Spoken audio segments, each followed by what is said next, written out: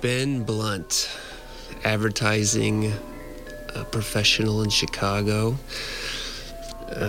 His show's still up for another week or two here in Galvin Fine Arts and Communications Center at St. Ambrose University. He came a couple weeks back and talked about his show. It's called Typecast. It's a collection of letterpress printed and screen printed images. It explores the use of language and how it relates to race.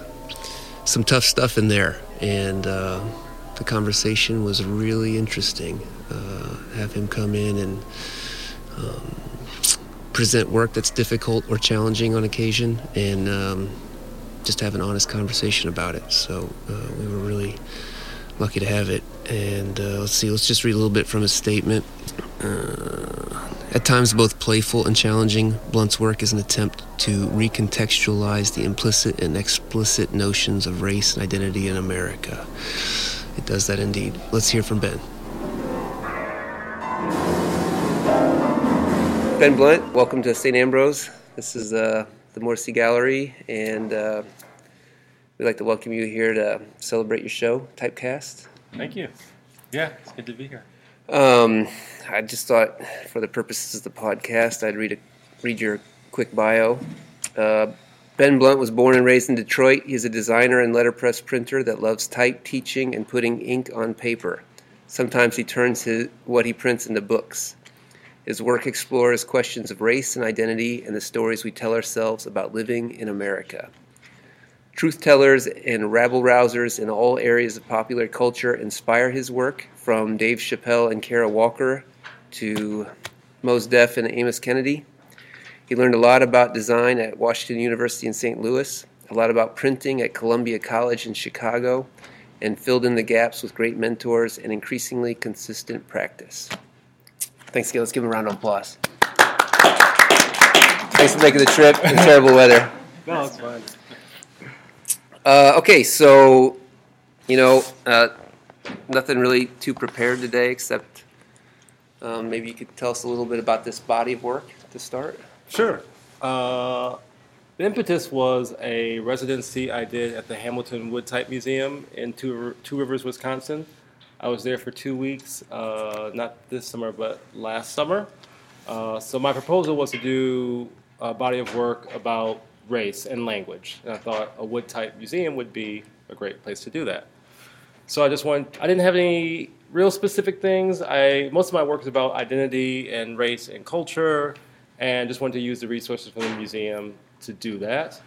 I ended up doing a lot of letting what was at the museum kind of lead me, like the specific type that they had to kind of interconnect with the ideas that I had coming in. And I did 5 or 6 prints or series of prints. I can talk about them roughly just to kind of give you a description. Like on the far end, there's a series with big numbers, and they have these beautiful, this is all wood type, so these are giant numbers of wood type, and I just wanted to print with them. So the first series is talking about how we identify or make sure that we classify people like in a real strict mathematic way. And so one of them says 1 drop, which refers to the idea that 1 drop of black blood makes you black. It was very important to keep the races separate and know who was white and who was black. The 3/4 rule is about the 3/5 compromise in the Constitution, that black people were counted as 3/5 a person for tax purposes and representation. And the other is 1/8 black, which is the same thing, that if 1/8 of your blood is black, then you're black. Again, making sure that we keep the white race white, black people are black. It's just really interesting the length that we've gone in history to keep count and make sure we know who's who. And so I think that's just an interesting notion that isn't, I think it still resonates today. It's not so strict today, but that idea that there are separate races, that this idea of race, which is a concept that we've created for power, is pervasive, and it kind of rules, our life.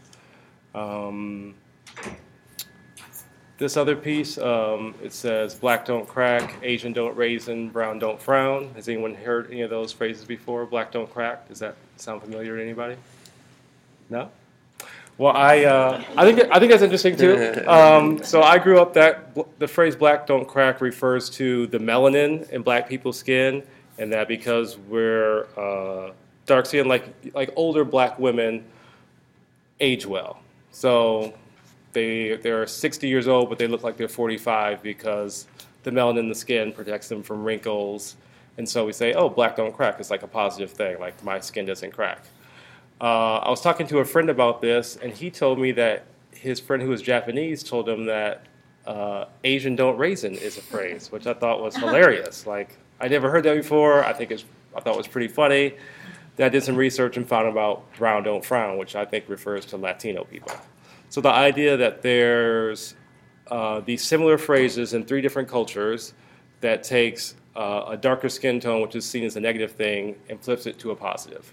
And that each of these cultures had this same kind of rhyming catchphrase. So I put all those phrases together onto a print and printed it in this rainbow color to kind of reminds me of summertime. And another interesting thing I think is that, so if you look at that poster and you don't know what black don't crack is, or you don't know what those things are, what do you think it is? What do you take from it? Like, most black people I know would know that, and they look at that and they kind of laugh and giggle and think it's clever. But if you don't know what that means, do you think it's positive? Do you think it's negative?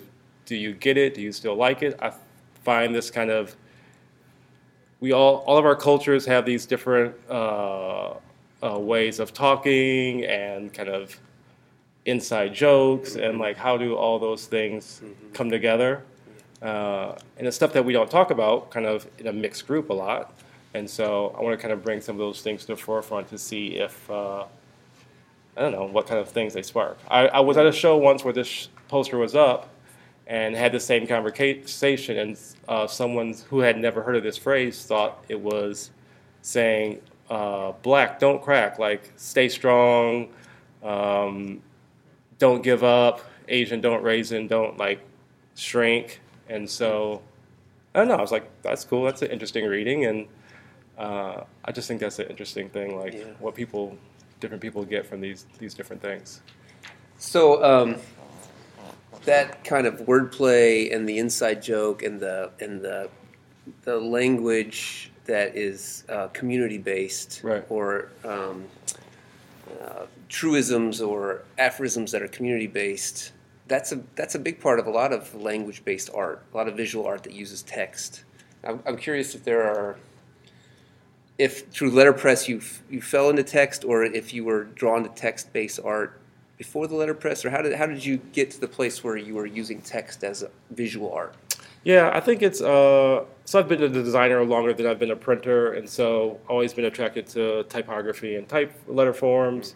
So getting into letterpress, naturally you're working with type a lot. And I think part of it is I'm not a great drawer and image maker necessarily. Like I could do it just takes me longer than it might someone else, so that's not my first inclination.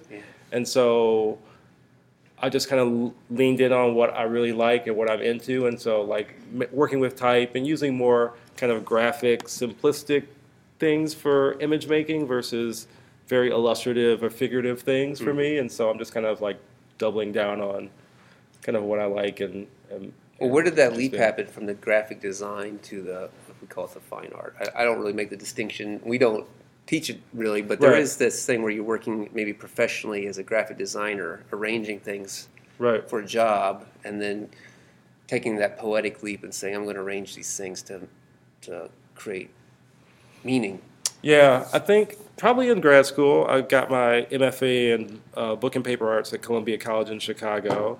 And so we're using type and making things, and you know, when you're doing critiques, they're talking about intent, like what did you plan to do? And so my work started to get a little more message-based.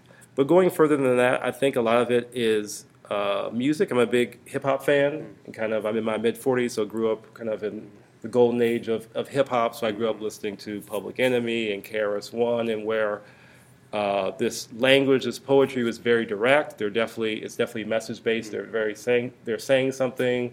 It's very up in the front, and so just taking that in my formative years, and like I love the wordplay and the way they use language, and I still kind of have that kind of running in the back of my head, and so the idea of like using language as a way to really make a statement comes from that too, I think. Tell us a little bit about the graphic design career. That was before grad school? Yeah.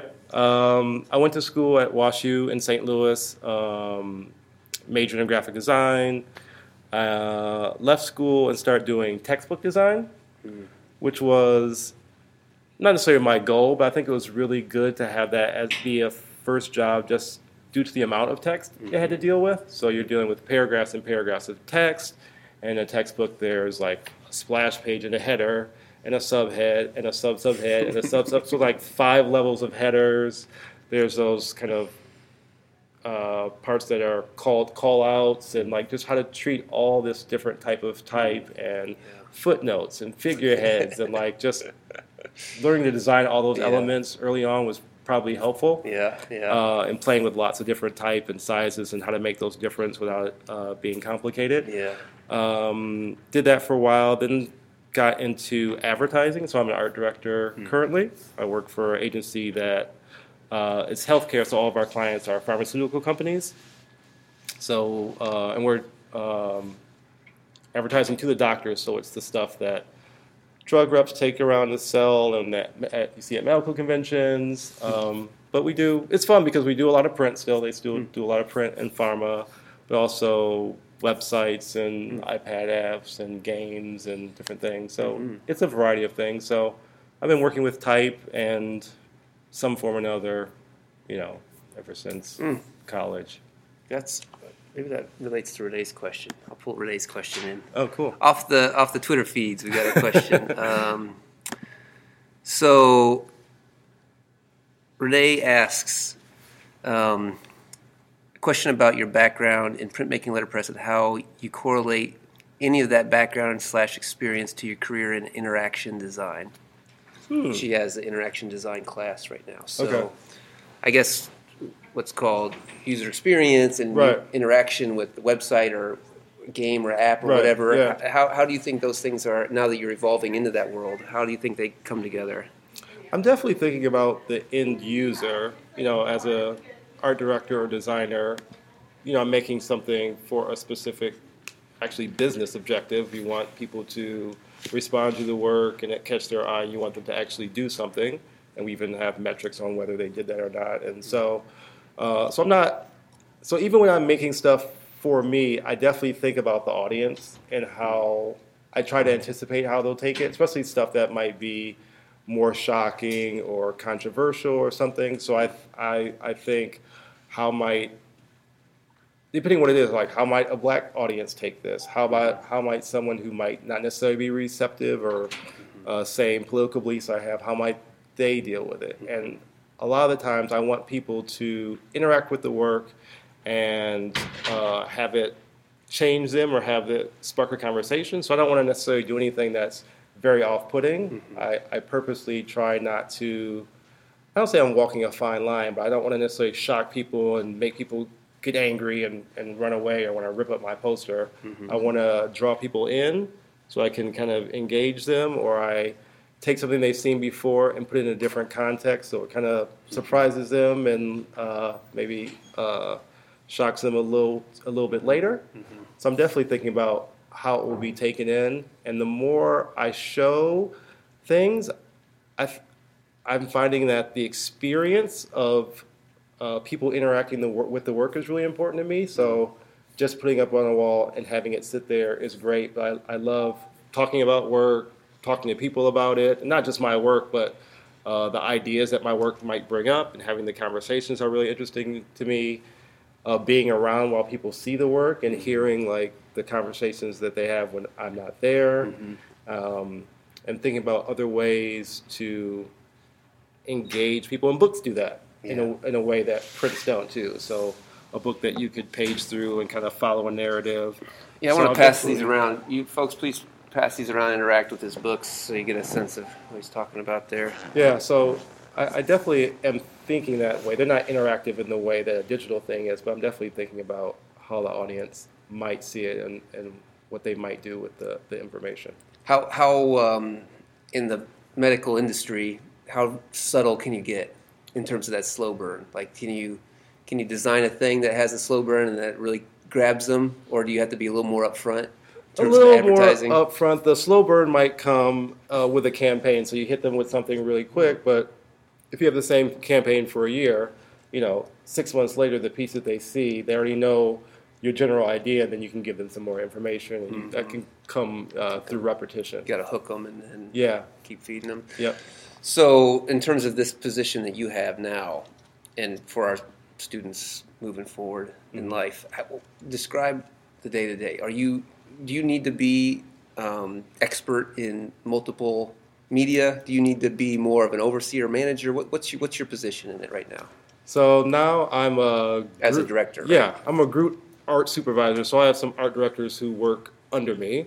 So I am managing their work. Mm-hmm. I'm doing work myself, like designing. So I'm on InDesign, Photoshop, Illustrator every day.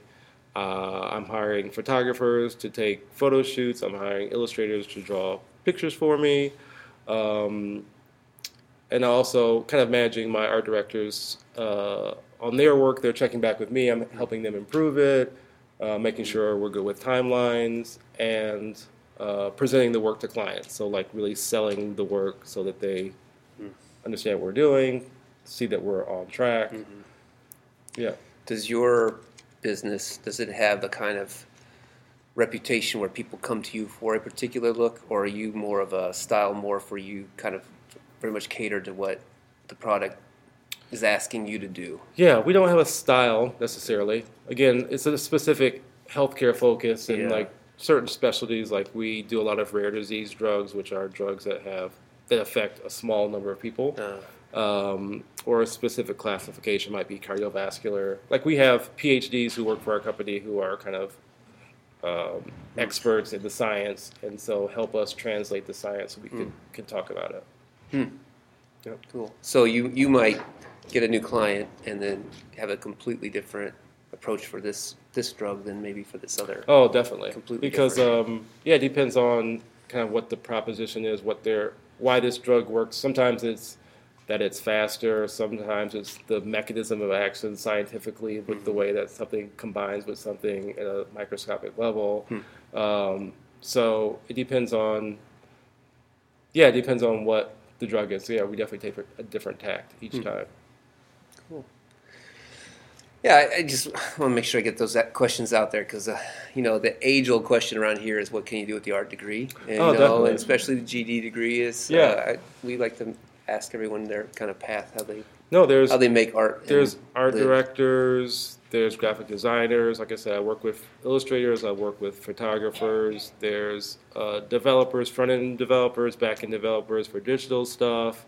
There's UX people who help figure out the UX of a website. There's producers who help coordinate kind of the interaction between the agency and the different clients. We reach out to people for animation, specifically digital animation, sketches. Yeah, there's all of tons them are art majors at one point or another in their life. Definitely, it's possible. It's possible. Yeah, you don't have to be starving. Yeah, and an artist. Okay, so we had some very honest conversations about this show when we put it up about how we thought it would interact with as you said, what the audience interaction was going to be with this, and whether how we should prepare and contextualize, how we should be prepared for criticism or people being offended, Right. And so I just wanted to throw it out there as part of this dialogue that we, as a department, really talked about. Do we need to warn the administration that this show is here? You know what I mean? And it's everyone kind of came at it with a very open mind, but certainly most of us are white. Most of us are white, and having that conversation really slants our position on it. And but in having the conversation, we really weren't sure whether who, if anyone, would be offended by the work. You know, just curious what you think about the show as it's been hung and in this space, and now that you're here in the space. Yeah, part of it is I'm trying to spark conversation or have people interact with language or ideas that are new. I think, you know, all kind of art is successful if it does that. And so one thing I've found just making this work, and just we do a lot of social justice stuff at home in Evanston, that black people talk about race a lot more than white people do. Like, we talk about race all the time, like constantly at home. It's just part of what we do. And so as you kind of talk about it more, and people get nervous about it or get defensive and scared, and so without trying to be a teacher or bring someone along to some kind of viewpoint, I mean, everyone can take their own journey or not. But I think this is like one of the biggest issues in the United States, and it's starting to come to a head or becoming more evident, like in the political landscape, and you're seeing these ideas and questions about race come up a lot. And part of it is that we don't really talk about it, especially in a mixed group. And so I'm trying to invite people to engage in this gigantic elephant in the room in the United States. And so this is kind of my way of doing that. Yeah. Okay, I have a question about that. Sure. You say that within your family and other African American families, you know, race is a regular point of conversation. Yeah. Can you fill me in on that? What do you talk about when you talk about race? Yeah. Is it what you're illustrating in those really wonderful Right. pieces over there? Yeah. The problems or what? Yeah, and this is, I'll say my family, but I have an idea that this happens. It's not. It's just more mundane things. Just the idea that. So I might be the only black person sitting here. I don't want to say that. I'm sorry. Yeah. So just that's the thing. Like, and so I don't know what we'd say. It's just a mundane like. I see through things through a lens of race in general. So going about my day, things happen. I'm like, oh, that was crazy that this person looked at. You know, you can see people when people get nervous around you. You can see when people are watching you, following you.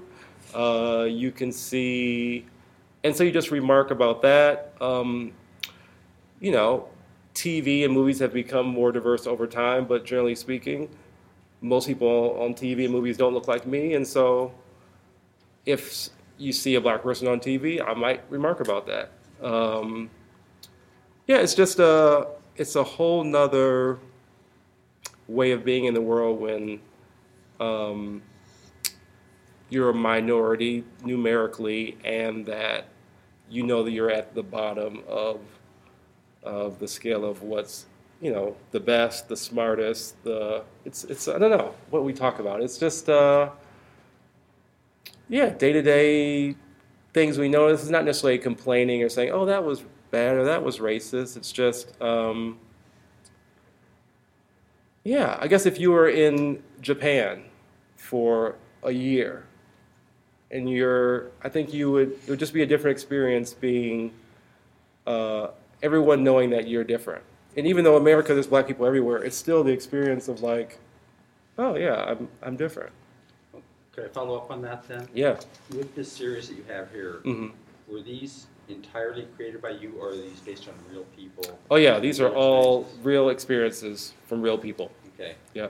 And these have been up in other places? Mm-hmm. Okay. So we came in early and read through, and nothing I haven't heard. Right. I mean, this is right. pretty common, and yet it makes you sad. Right. All right. You said you're considering your audience when you're creating it. So some people are going to be sad. Some people are going to say, "Gee, I didn't know about that." Right. Some people might say, "Who cares?" Right. What kind of conversation goes beyond what the first reaction is? Right. What ideally might you anticipate happening when people view that piece?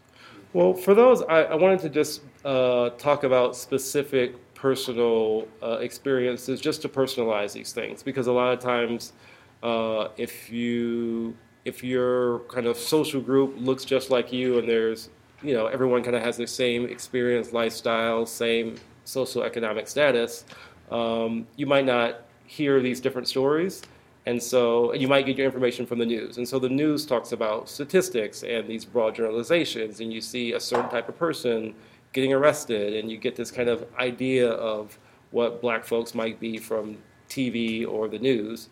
And so I just wanted to show specific instances, personal experiences, just so that people could maybe connect. So I don't know if I was thinking happy or sad. I was just thinking something really personal that might be harder to dismiss, or just someone might empathize with because it's really personal and singular, was my thought.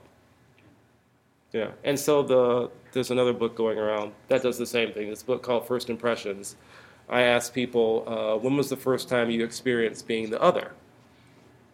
And so my first idea when I was doing this book was, I thought that people would say, oh, when I was like first or second grade, I was in school and someone called me out of my name and I was really sad. So the idea was that I was going to get all these experiences of people, and the idea was that people have this common experience, and that's common amongst people of color or something like that. And that was the idea for the book. But when I started talking to people like from different ages and from different parts of the country, the things they said were like, I mean, all over the place, very specific things I could have never thought of. And it was just interesting that how unique people's experiences were. And I kind of simplified it a little bit, and it was a lot more interesting and compelling and, I don't know, heart-wrenching to me. Much broader, wider than you Yeah. imagine. Yeah, Wow. definitely. Well, and, kind of going along that line, taking offense. Mm-hmm. Like we thought, at least I thought, Yeah. just speak for myself, I thought I could see black people being offended by some of this work, potentially coming in. And it was a big part of why I wanted to have this video of you there, just to make clear that you were a black artist working with these themes. Right. Just on the off chance in this environment that someone would come through and be triggered in a negative way without having that context. So this show, maybe more so than some other shows. Let me also back up and say most of the exhibitions we put up here have traditionally been very decorative, very general, just very lower challenge point. More about aesthetics, right? Yeah, more about just the craft. Things that occur, like there's a lot of musical and theatrical events. And people are moving through here very quickly. Right. And we even had this question of, should this show be in the Kadich, where it's a place that people go more often to be challenged in that way? Right. And then we decided, no, let's have this conversation. So, I want to be honest that we did have that conversation. Is this the appropriate space for this work? And then we thought, no, this is fine. Yeah. And no, we don't need to warn the administration. And no, we can have this conversation.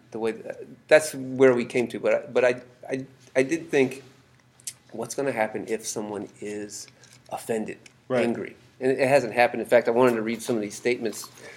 I also put out a comment book, which you don't often do. Cool. But the comments that we have received have been, I'll just read them for the record. Eye-opening, thought-provoking, amazing. It's nice to see these works of art that shed light on everyday situations people of color face that they shouldn't. Bold, let's talk, not hide from the hate that exists. Wonderful and painful all at once. Thank you for sharing. Beautiful. Very thought-provoking. It will stay with me for a long time. So these are multiple comments from various people, but that's the only thing that we've received in here, okay? That's amazing. And so I guess my question after saying all that is, if someone were to come through, particularly the pieces on the end with the N-word, if people came through and saw those and were very upset, how, and related to your question, how would you respond to that if they walked away and didn't get that context or this dialogue that continues beyond the artwork? Right. Every artist only has some responsibility for that dialogue, but Right. what are your thoughts on heavy offense from this? Yeah, I mean, That's their problem, right? yeah, I mean, it's like, Yeah, without context, yeah, what do those say? I'm not sure. Well, the one with the silver type where it says colored Negro. That one, I feel like you could get that. That gives context. Yeah. Context. Yeah. But yeah, like that's okay. Like that's fine. Like clearly, people don't. This is a difficult conversation. People aren't really talking about race, and especially unless they have to, right? So yeah, I don't know. I could. Yeah, I didn't think that far. Well, we also, I mean, we did talk a little bit about who actually, we were trying to think about who would be the people most likely to be offended if they were to be offended. And in most cases, it would come down to people that didn't have a cultural knowledge. And we're trying to be more progressive, but didn't have any sort of like understanding of how to do that. Not necessarily younger people, not necessarily people of color, but more likely, most likely older, that would be. Yeah. Not that it has happened, but that was what we. But that was our concern. Was like that was our offense level that I was thinking. Right. Was, like, how do we discuss this with people that might not be willing to listen to it or have that background of to say that this is something that is an unfortunate norm and that dialogue needs to happen. Yeah. But it's true so far. As far as I know, just pure positivity on the entire show. Again, on the same theme, the Black Lives Matter movement. Mm-hmm. Clearly, it's been of influence for you. Yeah. And do you have anything you can share with us about your interactions with it in Chicago, or any of this work? How any of this work might tie in, or? Yeah, actually, my wife started. So I live in Evanston, Illinois. It's this town just north of Chicago, where Northwestern is. And so she started this organization called MEET, Making Evanston Equitable Together. And she and her friends, I designed these Black Lives Matter signs, and they did a campaign, their yard signs, to put signs in people's lawns, just as a sign of support and solidarity. And they've sold maybe 1,500 signs. So if you go through Evanston, there's Black Lives Matter sign everywhere. Because Evanston's a pretty liberal, progressive town. Like, we're not quite where we think we are, but we're there's that kind of momentum headed that way. And also, I did a T-shirt, a Black Lives Matter T-shirt. I designed and printed that says, I'm going to look at my phone so I can get it, the language right. Because people, so Black Lives Matter was coming out, and there was pushback about it, and don't all lives matter, and blue lives matter, and things like that. And so, I just feel like people were kind of misunderstanding, and maybe I don't want to say purposefully, but not trying to understand that there's kind of an implicit to Black Lives Matter also, and especially considering all the things that we were seeing on videotape, all the violence against black youth, that the statement Black Lives Matter isn't really saying anything about white people. It doesn't say white anywhere. It doesn't say anything. It's just saying that Black Lives Matter, which seems like a pretty simple declaration. And so I designed this T-shirt that says, in white type it says Black Lives, and then in gray type says love and strive and hope and struggle, and then matter. So it adds a little more context to Black lives, Black people love and strive and hope and struggle like every other person, and their lives matter like every other person's life. And so, and it kind of matches that. I don't know if you've seen these T-shirts with ampersands. It's like, I think it started as a Beatles shirt. It said Paul and George, and it's in Helvetica, and people have taken this idea and done different shirts on that. So it looks like that has ampersands. And so I just designed these shirts, printed up a bunch, and start selling around town. And so, again, trying to add a little more kind of information or context to this so that people could maybe embrace this message, and it should be okay for anybody, black or white, to say that Black Lives Matter without there being any discussion after that. Right. Yep. Um,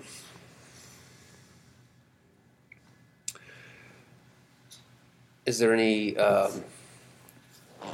movement forward from there in terms of with your wife and the artwork leading to more interaction, more like dialogue-driven interaction for you? I don't know. I don't know. I tend to like. You kind of start and stop at the artwork side of it. I don't know. I'd have to think of what. I kind of did that shirt, and then I've been selling them still and wearing them around, but like have kind of kept moving. And I just got this studio space I was telling you earlier, where workshops or classes. yeah. So maybe? there's a place for my presses and for me to work, but also there's space for me to have kind of community events and workshops. And so I'm trying to think of how to activate that space to bring people in for conversation. Yeah. And typically, when I do have a show, the kind of artist talk portion is really a big part of it, being able to talk about the work. And we've had those in Evanston that have turned into almost like community meetings. So we're talking about the work, and then we start talking about the themes, and then it goes off into what's going on in the city. And so in that way, like people are given the opportunity to talk about this in a space where it feels people feel more receptive, or I don't know if I want to say the word safe, but it's people who are receptive to having these discussions.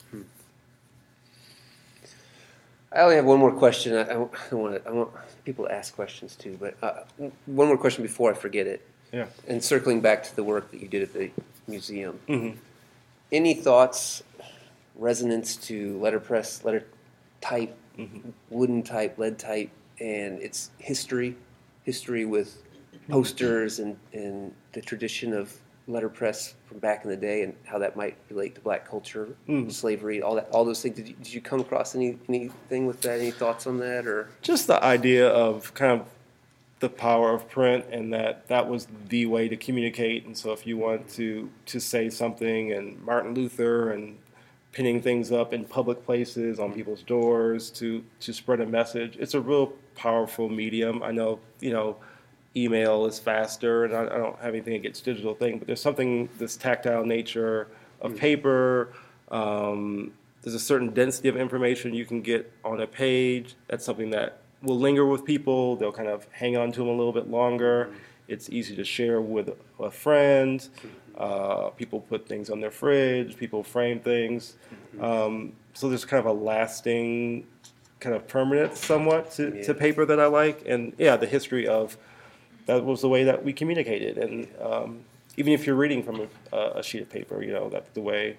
Before everyone was able to get a Bible, there was a Bible at the church, and you came in and you were read to from the printed word.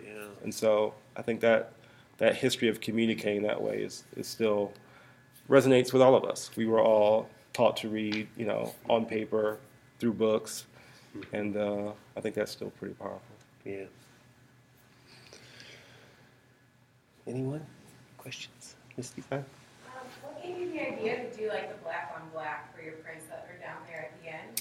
Because that, when you look at it, you're like, it just says Rich, and then you really look at it and you're like, oh, there's another word. Yeah. So I did the smaller one first. It says colored Negro, black, African American. I had the idea, just names are really important, and so the kind of inward thing where black people can say it and other people can't say it, and you can call people that, and what's the meaning, and just the idea that as black people have been in this country that we've had all these different names, some self-given, some given to us, and first we were colored, and then we were Negro, and then we were black, and how kind of identity has changed over time, and that's kind of a unique situation in that we get these new names every once in a while, and like I said, some are, the African American was, people were trying to kind of harken back to Africa and our past, and so claiming that and making a new name for ourselves, and thinking like, is there going to be another name like in 50 years? Are black people going to say, you know what, we're not black anymore, we're this? Like,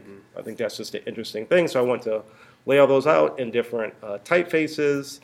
So I was like, I thought of adding that as kind of a twist, but I didn't want it to be just so like, it just seemed too heavy. And so just a way to make it subtle.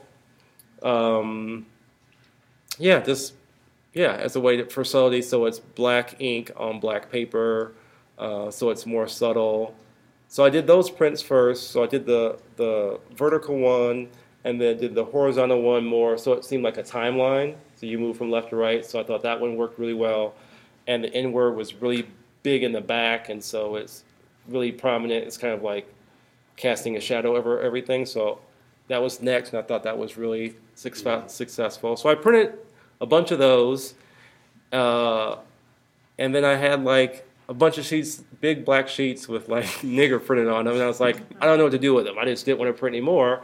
And so the other ones are talking about language, but also kind of the formal exercise of the black type is big black sans serif blocky, and then you match it with this beautiful script in gold, which is very like rich and positive, and the color and the words are rich and lover, and just I thought that juxtaposition was just, I don't know, really interesting and really kind of like complex, but kind of fun and kind of funny. Like I was laughing as I was like, this is hilarious, like this is crazy, and so when you and even like talking about these things. So I'm printing this. I'm a resident artist in residence at the museum. I'm printing this in an open area, and they bring tours around, and people come and look at what I'm printing. So I'm printing this thing, and I had colored Negro, black, African American, and they're like, "Oh, this is cool. So what is this print?" So I'm explaining it, and I was kind of scared to say what I was going to do next. I just felt kind of embarrassed or something, and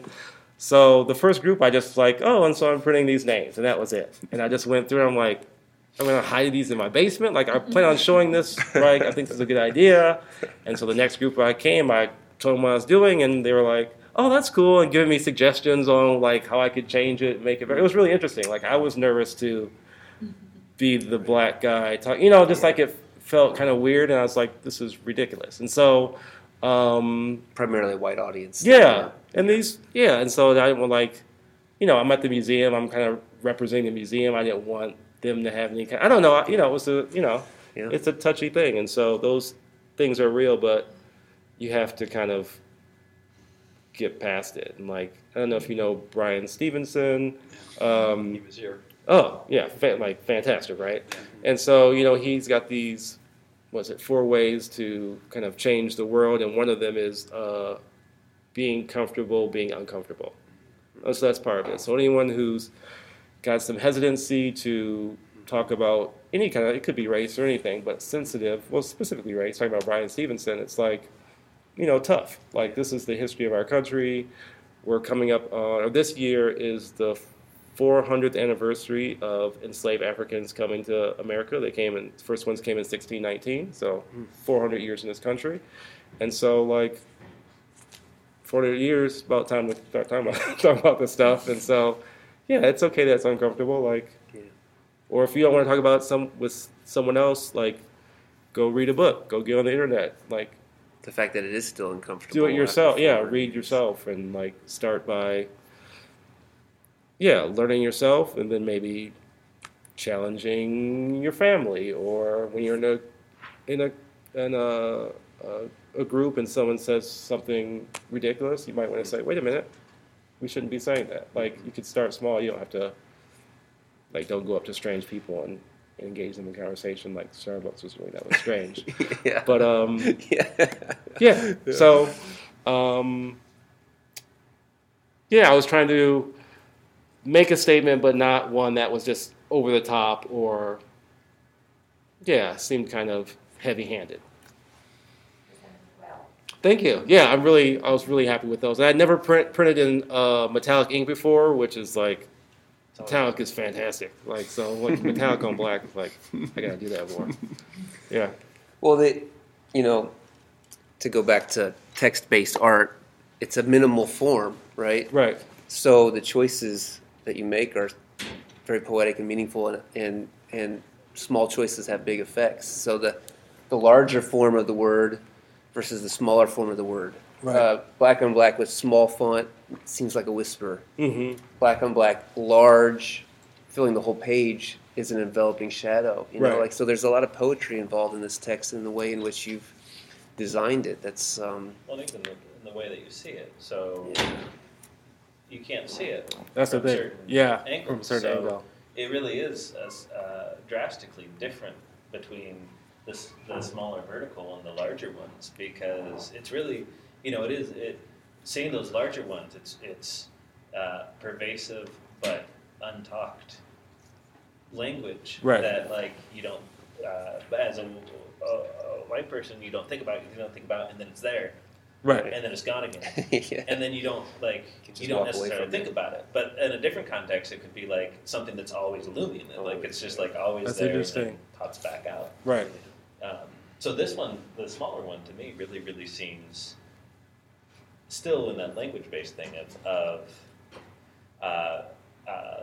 a little more declarative of saying this is what I would like to be taught, or what I'd like to be referred to, or who I'm referring with different people. And I go back to Amos, where he consistently calls himself like a humble Negro printer. Yeah. And that's what, like, when he was here, he was very specific about saying, like, that's what I want to. Yeah, he was born a Negro. Yeah, like and when he that's was what born, he was he yeah. wants to be identified. Right. As that, at least in this Right. circumstance. Right. Right. And it's empowering for him in that Right. sense. So with that one, it is a little bit different than the other one, where I really feel that quietude of racism and the quietude of oppression Yeah. a little bit more impactfully. Yeah. Thanks. Yeah, I think those were really interesting and one of the more successful ones. Yeah. Any other questions for Ben? Some of the students maybe Yeah. sitting Student here questions. taking notes, looking at each other. Extra credit, extra credit. No, nothing. Okay. Well, we have a reception here for the next 2 hours, so if you want to ask Ben a question one-on-one, away from the bright lights and microphone, feel free. Yeah. Otherwise, Ben, thank you very much for coming and sharing the work with us. We really appreciate it. Thanks for having me. This has been great. Thank you.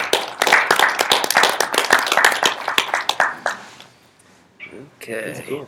When I first came in outside, so I saw the. This has been Q&A, recorded in the Kadich Gallery at St. Ambrose University in Davenport, Iowa. The Kadich and Morrissey Galleries are located in the Galvin Fine Arts and Communications Center at 2101 North Gain Street between Locust and Lombard.